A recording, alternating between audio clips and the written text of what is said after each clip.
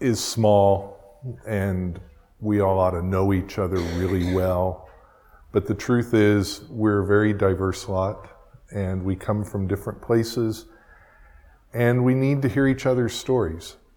And one of the stories that we want to take some time to hear this morning is the story of one of our newest friends joining us in worship, Sahar Joyu.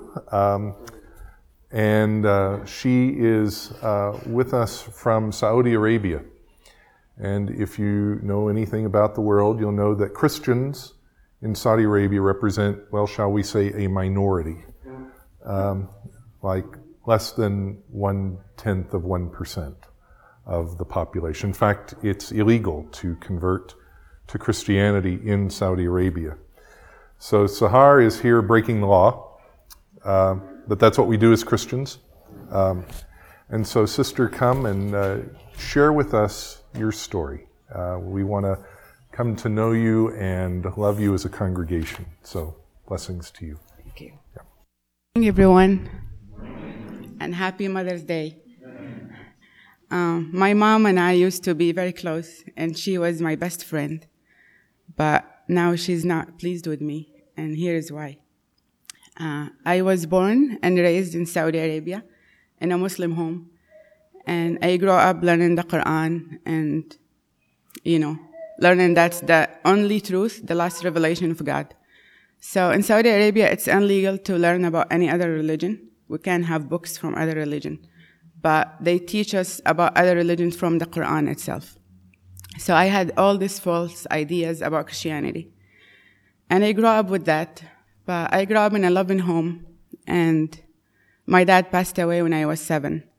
And we had to move to my grandpa's house, and they're very strict Muslims. And it was so hard, the death of my dad and living in this strict environment. I hated my life, and my dream was to leave Saudi Arabia and have the freedom I deserve as a woman. The educational system was so bad in Saudi. So my dream was to leave and have a better education somewhere else. And finally, the day came in 2006. I got a scholarship from Saudi Arabia to come to US. And I came 2006. 2007, I was walking in the campus, and an American lady named Cynthia came to me, and she was talking to me about life here. And I was fully covered. And she noticed that I was a Muslim. And she was talking to me about life in America and all that. And she gave me a track. And I had to go to class, and I told her, I'm sorry, I have to go. I don't have time to talk about this. But we exchanged contact, and she kept calling me. And then we met, and she asked me what I know about Christianity. And I was going to Chico State. It's a party school. So that's all what I knew from back home and living in Chico. Christians that have no morals, they drink and party all the time, and they worship 3 gods, and all these false ideas. So I was telling her that, and she's like, no, that's not what we believe. We don't believe in 3 gods. And she was sharing scriptures with me. And I was surprised because all what I learned was wrong. But in my mind, what they taught me in Saudi Arabia, the Bible is corrupted. So I wasn't sure if it's authentic, it's right. I didn't know. But I was listening to her. But her faith was strong in God, and she seems to know a lot. So we became friends since 2007 to 2011. We've been talking about the Bible and the Quran. I went to church a lot. And we developed this friendship. And she loved me. I used to argue with her a lot about my faith. But all what she gave me is love. She would care about me and talk to me, and she will never get offended. And that was amazing to me, because in Islam, people love to argue and prove they're right. But she wasn't like that. She was peaceful about it. And then in 2011, I graduated, and I was looking for a job. And I told her, I don't want to go back to Saudi Arabia. After I experienced the freedom here and life here, I don't want to go back. And she told me, you know what, maybe you can work for my dad's company. He has a company in Boulder, Colorado. And I'm like, sure, I would love to work for the company. And she arranged for me to work there. And at the same time, because she knew I was open, asking questions, I was curious about Christianity, she arranged for me to live in an international dorm called Horizons International. And there I met a lot of Christians from a Muslim background. And they actually believe Jesus is God. And that was amazing to me. I'm like, wow, I need to sit with them and ask them. So we became friends, and I sat with them and I heard their stories. And I was very touched by God's work in their life. It was amazing. And I started going to church, asking questions, reading the Bible with them. But still in my mind, Jesus just is a prophet. He's not God. Maybe he's doing all this by the power of God, but he's not God. And then I was there for an internship 3 months, and then I was promised to have a job. But because living there and having all these confusions, I said, I don't want to be there anymore. They confused me so much. I was born a Muslim. I should die a Muslim. I don't want to talk about religion or anything. So I decided to come back to California, and I found another job. But everything they told me, everything we talked about, started coming back in my mind, especially the verse that said, I am the way, the truth, and the life. I start hearing it day by day, and I'm like, what if Jesus is the way? What I'm going to lose if I just read the Bible and search? So I decided to leave Islam. I was done with Islam, and I told God, you show me the truth. I don't want to believe in anything. You show me. But something drives me to Christianity. So I started going to Arabic church and American church, asking questions. But whenever they say Jesus is Lord or the Lord Jesus, I get very offended. I'm like, no. I'm not going to believe that. He's not. He's just a man. I don't think God will ever, love that idea, making a man God. So I started going to church, and I was very confused for 5 months. But I loved the teaching. I loved the Bible. And I started reading the Bible. And at that time, I was searching for Jesus, who he is, and what did he say about himself. And I wrote some verses. To me, it appeared that Jesus is not God. And then I called my friend Cynthia, and I told her, you know what? I loved Islam. And she told me, what are you? I told her, I'm nothing. I don't know. I believe in God. I never deny his existence, but I don't have a religion. But I love going to church. And I told her, Islam it's not from God. I believe that. But Christianity is confusing, and it doesn't make sense. And she told me, I would love to sit and answer your questions and talk to you.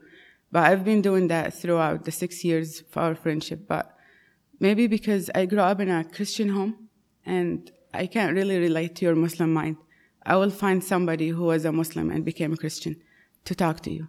And she was searching in my area, and she found one of her friends. He was a Muslim, became a Christian. So I met with him, and I told him, the Bible says, Jesus said, the Father is greater than I am.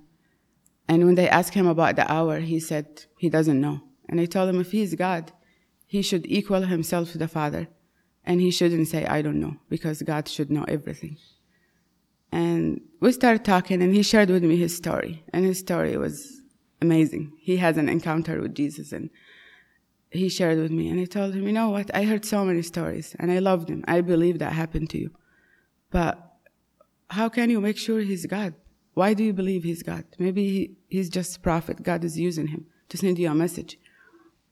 And he told me, I've been searching a lot, and for 2 years, I would hold the Quran and the Bible and ask God. And he answered me through Jesus. And I believe his word is the truth. And I told him, this idea of salvation doesn't mean anything to me. Like, how can God be a child and then people kill God? How is that possible? That's not logical. How can you explain that? And he told me, now I can relate to your mind. I know what you're struggling with. He told me, just imagine yourself dressing up to go to a really important meeting, and then you see your child falling in a hole. He told me, would you go help? I told him, yeah, of course. He told me, would you send somebody else since you're already dressed up? I said, no, I'll go myself. He's like, yeah, that's what Jesus did. He came himself to rescue us because we're all sinners and nobody can save us. Even prophet, they cannot save us because they have sin in them. only God, He's holy, and He came to rescue us from our sins. And He told me, if you're a sinner and you're willing to do that for your child, how much more God can do for you. And He told me God is love, God is joy, God is peace, God is everything good. And apart from that, you can have fellowship with God. And Jesus already took care of that. He took your sin on the cross and He gave you a new life. And He told me, if you just put your faith in Him, you will feel God and you will have a relationship with Him. And He asked me, do you pray? Do you talk to God? I told him, no. When I left Islam, I just told Him, if you're there, just show me who you are. That's all. That's it. But he knew in Islam, we don't have a relationship with God. It's like God is there in the throne somewhere, giving you laws to follow. And then in judgment day, He will judge you, but no relationship at all. So I never knew that. And he told me, just talk to Him. He'll answer you. Talk to Him about anything. He's the only one who will give you the truth. So I went home and I loved what he said. God loves me. I love the idea. And I loved it here, but it didn't really sink in. I'm like, really? He loves me? God will come and die for me? And then I was reading the Bible, but this time I was looking for God's love. And from 7 p.m. to 2 a.m. straight, I was reading the Bible, searching for love and just reading scriptures. And then I remember He told me to pray. And for the first time, I lifted up my eyes and I prayed to Jesus. And I told Him, if you're God, if you came to save me, and this book is the truth, the absolute truth, I want to follow you. I just love your love for me. And when I read that, I opened the Bible, and I believe God took me there to show me that verse. It was in 1 John 4, and it's all about love. And 4:18, it says, there is no fear in love, but perfect love casts out fear. As soon as I read that, I was filled with joy and peace. And I felt God's presence. It was very powerful in the room. But most stories I heard, they had encounter with Jesus. They saw Him. So I was looking for Him. Like, where is He? Is He here? But I didn't see Him physically. But spiritually, I know He answered me. And He gave me a new life. And I remember the second day, I was driving my car, looking at the Word. Everything changes. The whole world changes. And I had just such love for people that I never had before.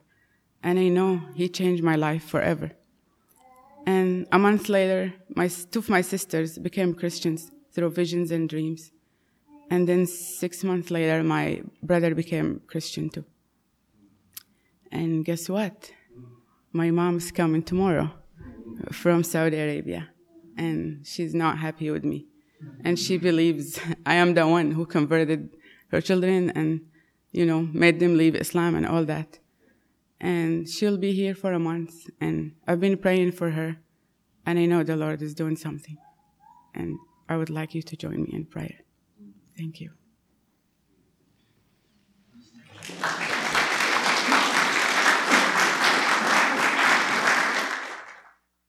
Sahar, thank you for sharing your story with us. We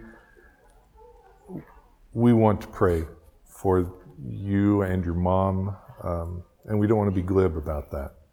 It's easy for us in the West as Christians to say, oh yeah, we'll pray for you. And then, oh, wait. But this is a big deal. And especially coming in this season, it can be a really hard and emotional time. So we want to lift you up in prayer. We're grateful for your testimony. We are grateful that God has crossed our paths so that we can learn how to love better by being friends with you. So would you join with me in prayer for Sahar, and then Greg's going to lead us in a time of congregational prayer.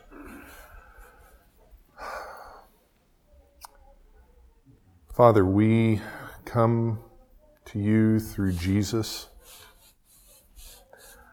our ever-present Lord and Savior, teacher and friend. And we give you thanks for our sister Sahar, for the love that she has discovered through you. She has found that your love casts out all fear, that your love brings hope, that your love is the starting point for peace. Lord, you have transformed her life, and we see the evidence of that. We see the fruit of that. And we give you thanks for the privilege to walk with her in the journey of discipleship. Lord, you know what lies ahead as Sahar's mom comes from Saudi Arabia. She's unhappy with the conversion of her children. And it would be very easy to simply say, it's because you're living in the West. Lord, we pray that through whatever means, through the testimony of love, through dreams and signs and wonders, through whatever way you choose, you will show Sahir's mom your grace and your love and your mercy. And that we audaciously pray that she too will come to faith in Christ. Lord, covenant us. Remind us to pray for Sahir daily. Remind us that this sister is part of our body and that we love her very much. Walk with us in the days and weeks ahead. Grant us all courage to be one in your Spirit. Through Christ we pray. Amen. So I'm pretending that I can actually function in the 21st century. Bear with me. Since 1914, when U.S. President Woodrow Wilson signed the first proclamation establishing Mother's Day, the second Sunday of May has been designated in this country as a day set aside to honor our mothers. Anna Jarvis, the founder of the holiday,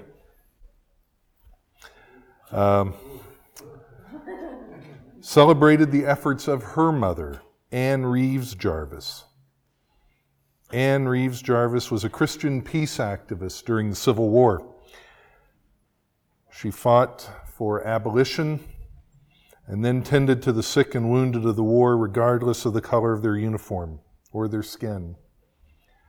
And then worked in the post-war community organizing efforts to care for veterans and their families. We didn't know about post-traumatic stress disorder in the 1870s, but Anne Jarvis knew that families needed support. She did all of this while raising a family herself.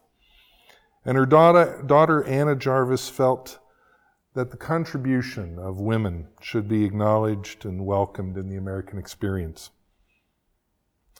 All of which makes the spelling of this holiday a touch ironic. Anna Jarvis insisted that the day set aside on our calendars to honor mothers should remain designated by the singular possessive Mother's, M-O-T-H-E-R'(S) Day, as opposed to the plural possessive Mother's, M-O-T-H-E-R-S' Day. The holiday was to be a space in our lives to remember our mother, not to become a commercial for a generic societal role. Punctuation does matter.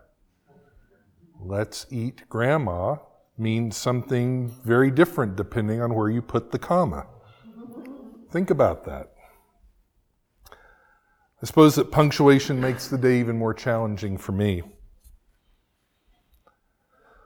On the second Sunday of May in 2014, both my mother and my mother-in-law were living. Now on this Mother's Day, they've both passed on to their eternal rewards. And it makes a day like this bittersweet. Because my mom, Mary Wright, was not easy. If you think I'm hard to deal with, you should have met my mother. I learned it from her. She experienced a lot of pain in her life, and she dealt with it by bottling it up so deeply that she couldn't acknowledge much of it. A child of the hardscrabble Southern Ozarks, She experienced poverty, hard work, and painful family relationships long before she left home as a teenager. As I've been looking back in the last days and reflecting on her life, I realized afresh how life was hard work and struggle for her. Love, like everything else in her life, had to be rationed pretty carefully because the supply of love, like the supply of everything else, couldn't be guaranteed. But that's where my mom's personal story and the Christian story tend to part ways. The gospel text this morning from John 15 is a teaching from Jesus about the essence of love. In the passage, Jesus makes three key assertions about love. First of all, he says that the source of love is the Father. Love originates with the same God who continues to cause the stars to explode in the heavens. Love doesn't begin with my biochemical reaction to stimulus. Love begins with God. God is the creator and sustainer of love. And love is, like no other thing in the universe, an inexhaustible resource. We are aware in our society today, in California, how finite some of our resources truly are. But love is that resource which is infinite because it comes from God. The second thing Jesus says in this passage is that love's highest calling is friendship. The essence of love is to befriend, to put into action, to be, to make a verb out of all the behaviors another needs to experience in order to feel dignity and worth. To be friend is our highest calling. In fact, one of the renewal movements in the Church of England in the 1700s was the Society of Friends, whose friendships shook them to such depths they began to colloquially be called the Quakers. They were friends of one another. They didn't recognize social status. The only thing that mattered is that you were my friend, and I was your friend. Love's highest calling is friendship.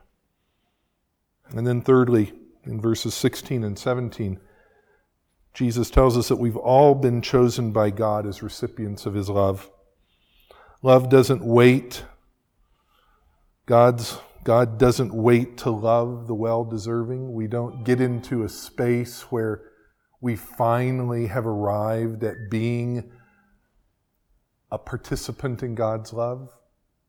God's love is always there. Always. God loves all of His creation and invites those of us to catch a glimpse of that love, to give it to others. We are not needing to figure out how to get God to love us. God already does. The passage from 1 John 5, 1-6 then offers us a couple of concrete expressions about how God's love works in the church. Remember, John is writing to a group of people who are fighting with each other, but they're fighting about the right question. They're fighting about who is Jesus. And one faction in the church was clearly saying, well, God's love really is only for those who have attained a certain standard. And that's a really, really difficult standard to attain. In fact, it's really unrealistic. And against that sort of argument that seems to go in circles, God's love is hard to attain, John argues that God's love is total and complete, that the church is called to follow Jesus, the Christ, the Messiah, the anointed one of God, who offers us salvation. And if we follow Christ daily in life, we will love one another. That's what following Christ daily in life ultimately means. The truest test of our discipleship is not our theological orthodoxy. The truest test of our discipleship is our love for one another. God, give me a church full of bickering believers who challenge each other's theology but love one another deeply and joyfully, over a church full of theological conformists who hate each other's guts every day and twice on Sunday. Oh yeah, God did just that. It's love for one another, for our enemies, into the unknown. It's love that measures our discipleship. And in verses 5 and 6 of chapter 5, John then pivots away from this polemic about love and reminds us that God's love is made clearest in Jesus. The Jesus who lived, the allusion to water, and died, the allusion to blood, so that we would be able to know and hear the Spirit of God in our lives, so that we, too, would be people of love. This morning we've given testimony to one another about how God loves us through Christ. We've done it through the bread and the cup. We've heard Sahar's testimony. To be a Christian is to no longer be afraid of God, but to allow God to welcome us into a life defined by His love and nothing else. Nothing about our identity markers matter. Nothing about our histories ultimately define us. All that matters is that God loves us. And so this morning, a couple of questions to think about. What are the other considerations that we place on people around us, apart from the call to love one another? What do we place on people and say, yeah, I'll accept them if they do this. I'll like them if they believe that. We'll welcome them into the body if they do X. What are the other considerations we place on people, apart from the call to love one another? And what will it take to get us to stop that? Because all that matters, all that really, ultimately, truly matters, is that we love one another. Dietrich Bonhoeffer said it this way, in a cautionary word to those who love Christian community. Those who love their dream of a Christian community more than the Christian community itself become destroyers of that Christian community, even though their personal intentions may be ever so honest, earnest, and sacrificial. So friends, let us love one another, not with the finite resources of our identity-driven affections, but with the inexhaustible supply of love given to us by the Creator of the universe Himself. Pray with me. Teach us, Lord, how to love one another. It's our highest call. It's our dearest hope. It's our toughest job. Teach us how to love one another in the body of Christ. Teach us how to love one another not yet in the body of Christ. Teach us how to love your creation as your creation. Teach us how to love. Through Christ our Lord we pray. Amen.